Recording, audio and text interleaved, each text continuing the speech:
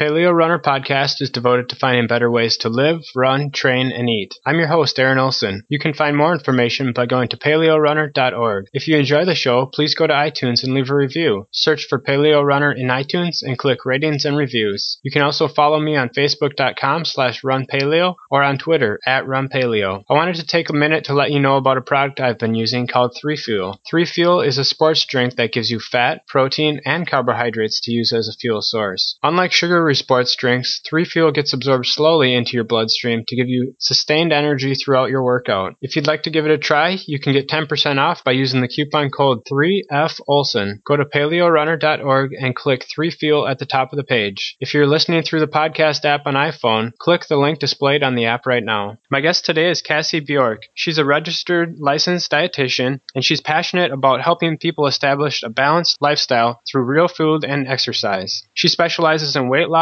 eating disorders, sports nutrition, kids nutrition, women's health, and gut restoration. Cassie, it's great to have you on the show today. To join you today. So, Cassie, tell me a little bit about how you got started with nutrition. What's your background like? Well, I've always been interested in nutrition and just how food affects the body. Ever since I can remember, I was an athlete. I was a gymnast, and now I'm a runner. And I was always interested in how what I ate affected my performance level. And I guess I love research. I love biochemistry. I love the science of how the body works, and kind of all those interests put together led me to pursuing nutrition when I was in college. And then I also actually got a degree in corporate and community fitness as well, because I really like the whole picture, the whole combination of just a balanced lifestyle with nutrition and just being active as well. Okay. So I actually got my undergraduate degree, and then to be a registered dietitian, you have to go through a really competitive process and get a Academy of Nutrition and Dietetic approved. And about half of people that go to school, at least at my university, I think the statistics are still about 50%, get one of these internships. So it's pretty competitive, but I got one of those, and I went on to complete that in Chicago.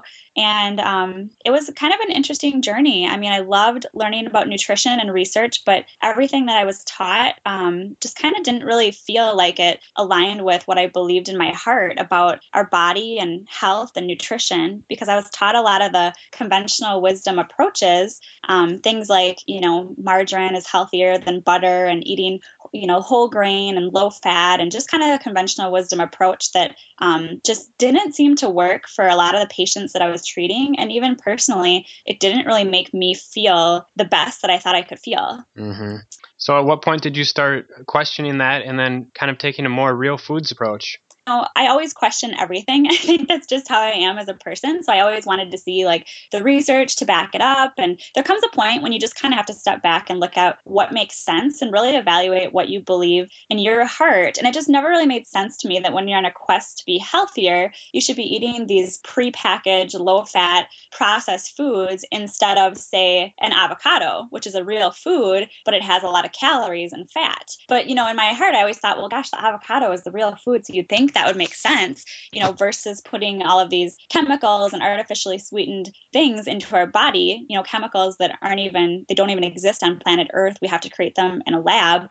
But those kinds of things make foods lower in calories. And that whole concept just never really seemed to make sense to me. So it really happened kind of during my schooling to be a dietitian. I was kind of questioning things all along, but it was really after and was in the process of starting my own private practice that I wanted, I really wanted it to be real food-based and evidence-based, based on the science and the research, not just the dogma. So that's when I really started digging into it and just started looking at what's really working for people when it comes to feeling their best and losing weight and whatever health goals people have. And it seemed like real food was just the answer to that. And that's really something that I've always believed in my own heart, too. Mm-hmm. So do you think part of the problem is that traditional science or your traditional training that you got from school kind of demonized fat? Yeah, I think that's a big part of it. I'm really an advocate of balanced eating and eating all three of the macronutrients, protein, fat, and carbohydrates. And I really don't think that any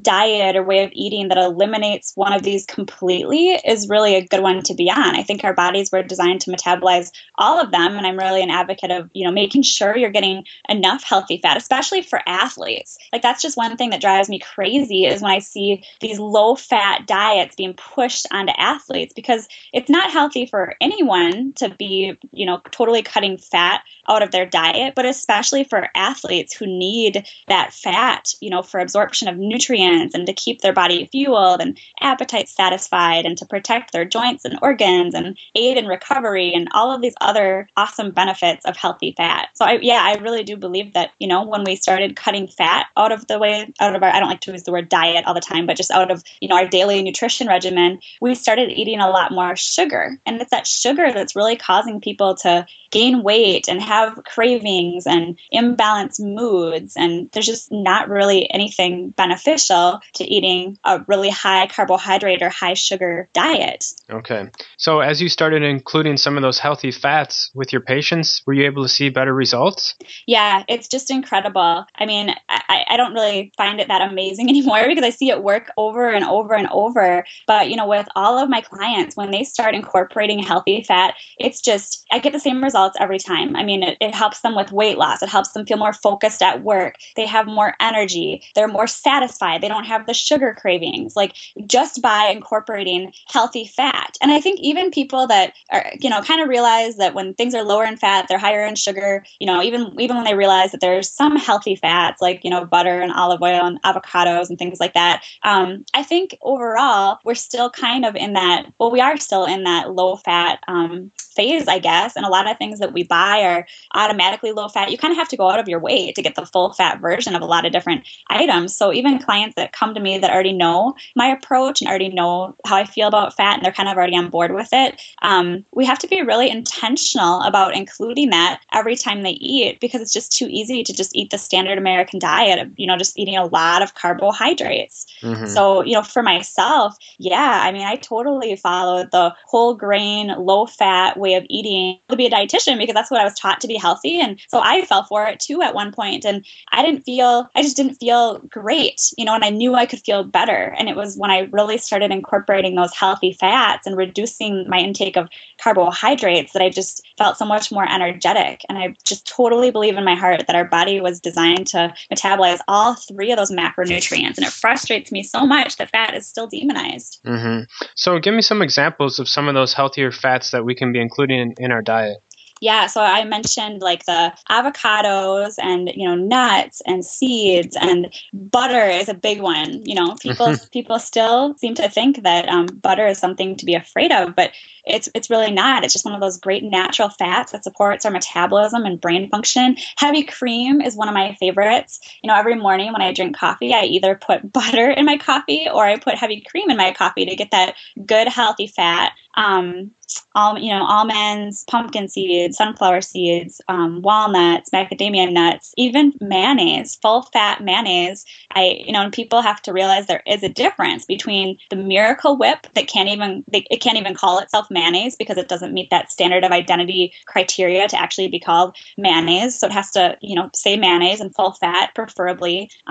Cheese, if you can tolerate cheese, a lot of my clients that, are kind of intolerant to dairy are still able to eat cheese or heavy cream because of the high fat content, and it's a protein that that doesn't really agree with their body. So cheese is something that can be considered a healthy fat. Coconut milk is a great one. Coconut oil is also awesome. That's the one thing in my kitchen that when I'm done using it, I can wipe it all over my face or my hands because it's so good for you, not just inside your body, but on your skin as well.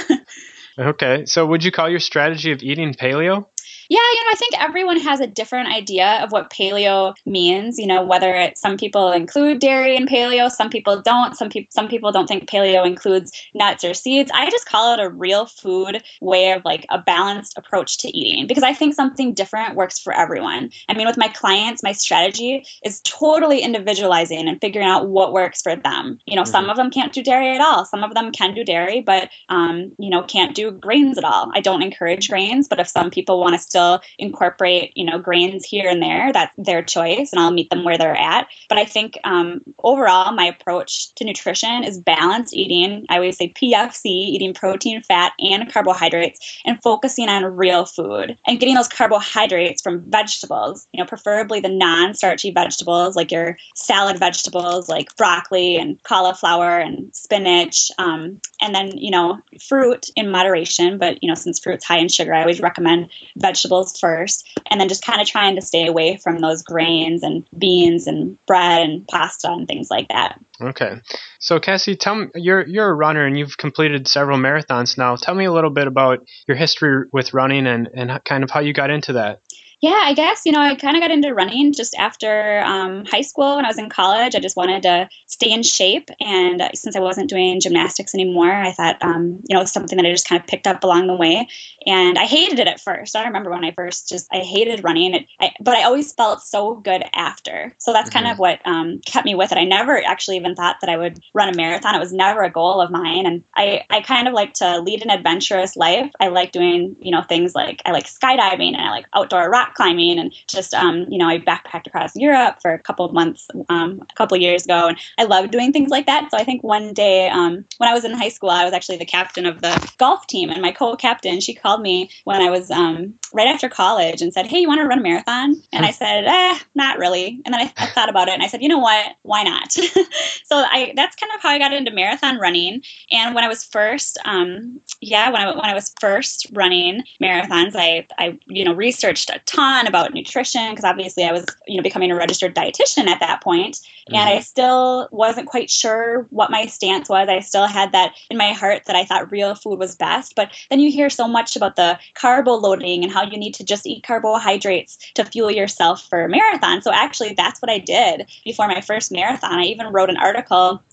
for a major publication on carbo loading and how I thought it was beneficial to be eating these complex carbohydrates. And that's how I trained. And, it worked okay, but I had to fuel constantly. I had to be, drinking Gatorade or, those goos and gels. I had to constantly be putting that fuel into my body because my body just kept burning off those carbs. So now that I look back, it makes total sense to me. But the way that I fuel now is so much different than the way that I fueled for my first marathon. Okay. I pretty much focus on real food right now, like just like my approach to eating is in general. I don't carbo load. I focus on making sure I'm getting enough fat and carbohydrates in as well, because that's what really sticks with me. My favorite meal, my favorite pre-race evening meal, like the night before, would be some type of protein, whether it's, tilapia or salmon cooked in some olive oil or butter, topped with avocado, probably with a big sweet potato on the side and maybe a big salad. So I do up my carbohydrates the night before my runs, but I also make sure to get in plenty of protein and plenty of fat, not just the carbs. Because although those carbs are burned for energy, that protein and fat are the two macronutrients that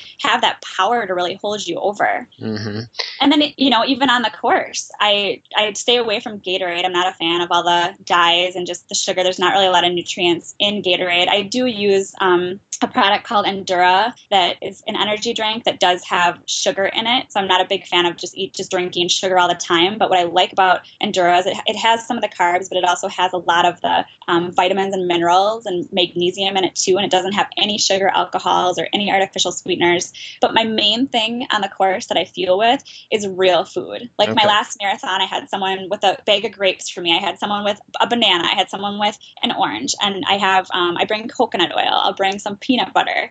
I tell people to be careful because, fat takes longer to digest. So if you're not used to having fat when you're running, it might not be a good idea to try that on race day. Don't try anything new on race day is always a good popular piece of advice for good reason. But just trying different fueling strategies and finding what works and doesn't work for your body during training, I think is really, really important. And it's possible to stick with real food for the most part. Okay. So you mentioned that you bring coconut oil with you. How do you do that? Is it like like a single serving packet or what? I'll just put it into like a plastic baggie. Okay. So okay. nothing really to it. Sometimes I'll put it like between slices of bananas. Okay. Or just mix it in with some fruit. Yeah, just keep that in my little pouch that I wear around my waist. Okay. You also mentioned that runners really shouldn't be trying anything new on race day. And since I've moved to a more real foods diet, I've noticed my gut health. And I think that's what you were referring to, is that your gut health actually increases a lot. And that's something that you work with. Have you found that doing a more whole foods or real foods diet has improved people's gut health? Yeah, absolutely. And there's so many, especially when it comes to running fuels, a lot of those popular running fuels out there, whether it's the goos or the gels, they're loaded with sugar alcohols or artificial sweeteners, because that way they can say they're lower in calories, which, it doesn't really even make sense to me, because if you are going to get some carbohydrates in to fuel your run, I think it's important to just get real sugar and not be putting all that, all the artificial sweeteners and sugar alcohols into your body. But that just wreaks, havoc on your gut, because sugar alcohols, they're not even digested. They ferment in your gut. And a lot of people don't realize that they can cause digestive issues a lot later. I believe it might be up to 72 hours after you have whatever had the sugar or alcohol in it. So if you've got, if you feel cramping or have just digestive issues a couple days later, oftentimes you don't relate it back to whatever you ate with the sugar alcohol.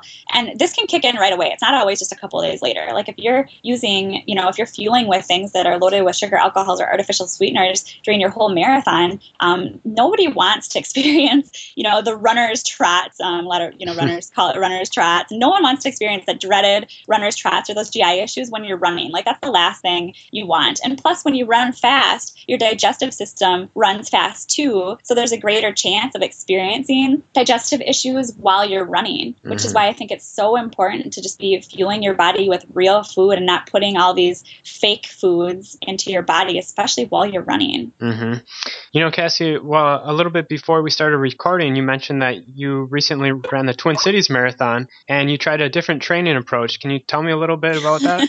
Well, you might want to call it a lack of training approach. It wasn't smart on my end. I always recommend, I think there's something to be said about following a training plan, just working your body up to the marathon distance. And that's not what I did for this marathon. I actually, my training strategy was pretty much not training, because I knew that I wasn't going to have time to train. And I just kind of wanted to, I actually wanted to run it with my mom. So my mom had never run a marathon and she asked me to run it with her. And I thought, I've done marathons before. I did the same marathon last year. I'll probably still be pretty trained. I've got the confidence since I've done a few already.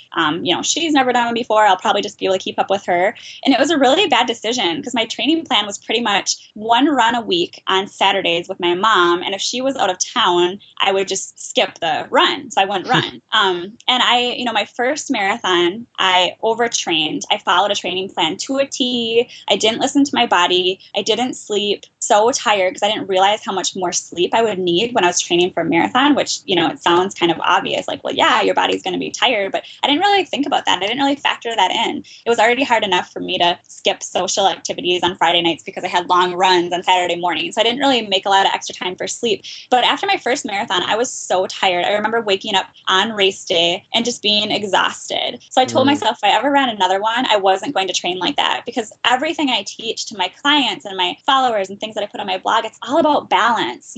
I'm all about balance, the foundation of just everything I believe in. So it just didn't make sense to me to not listen to my own body. So then for my next marathon, I didn't run it too long after my first. It might have been 6 months after my first marathon. I was still kind of trained for my first marathon, and I just ran when I wanted to. I didn't really follow a training plan, and it actually worked out pretty well for me. I wasn't too tired on race day, and I felt pretty energetic, and I ran the best marathon that I've ever run. And then I guess, and I had another one in between that I did decent at. I did okay at. I kind of did the same training strategy. But for this one, it was just kind of the perfect storm. Like I was telling you, Aaron, I had my business had a booth at the expo beforehand, and I was the keynote speaker speaking on nutrition for running the night before the marathon. And it was a really stressful week leading up to that. So I had, high levels of stress. I hadn't slept the whole week. Even my nutrition was a little out of whack because I had been at the expo expo and I'd brought food, but it just wasn't usually what it is. And I woke up just so tired and I was so sore from being on my feet for the last few days. And it just was kind of the perfect storm going into it. So it was definitely something I wouldn't recommend doing. I wouldn't recommend running a marathon without training. And I would really recommend just listening to your body and honoring your body. Just like I think it's just downright mean to restrict our bodies of nutrients we need, like fat, like we talked about, or calories. I also think it's dishonoring to be putting your body in like this environment or this state of stress for me, which was running 26.2 miles without training up to that.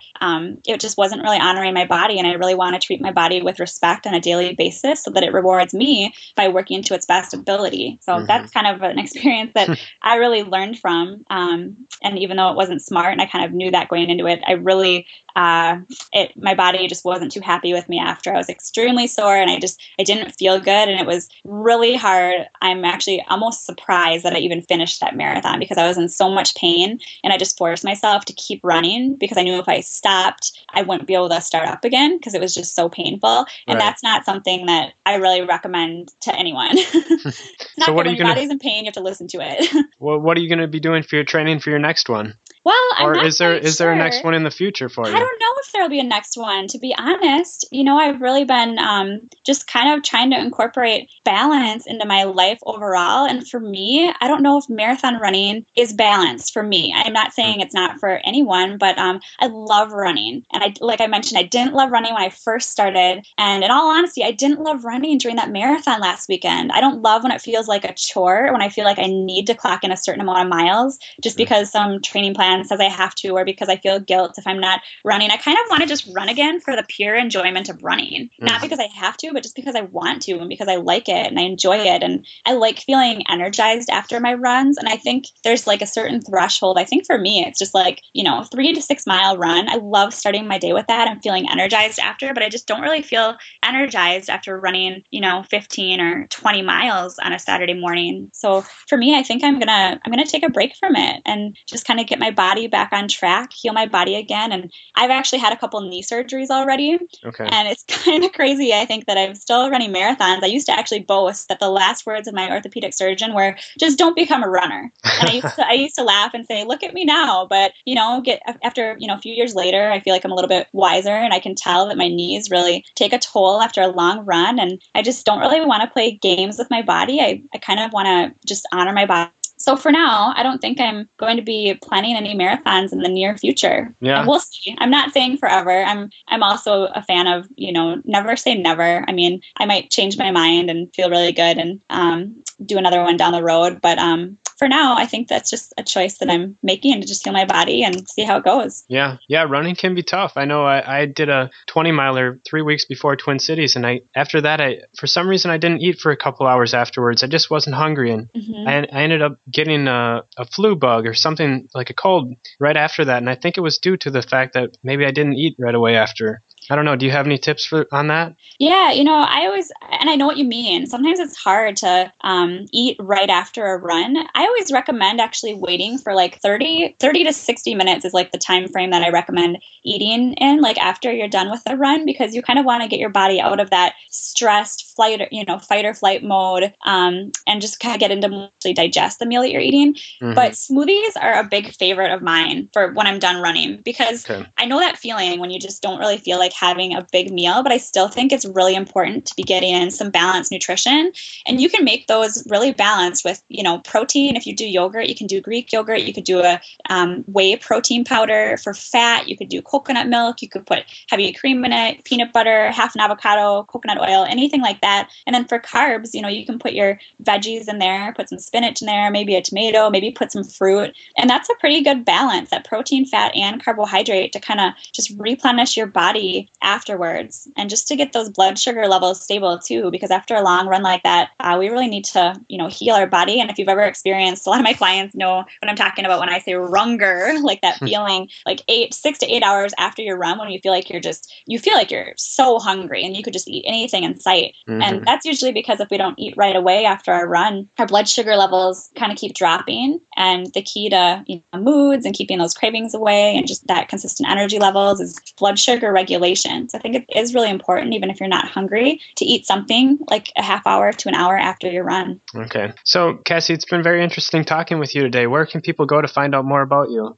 You can go to dietitiancassie.com. I'm also on Twitter at dietitiancassie, on Facebook, Pinterest, Instagram, kind of all over those social media sites, and posting nutrition tips every single day. Great. Well, thanks so much for being on the show today. It was great talking with you. Thanks for having me, Aaron. You've been listening to another episode of Paleo Runner Podcast. For more information, go to paleorunner.org. Thanks for listening.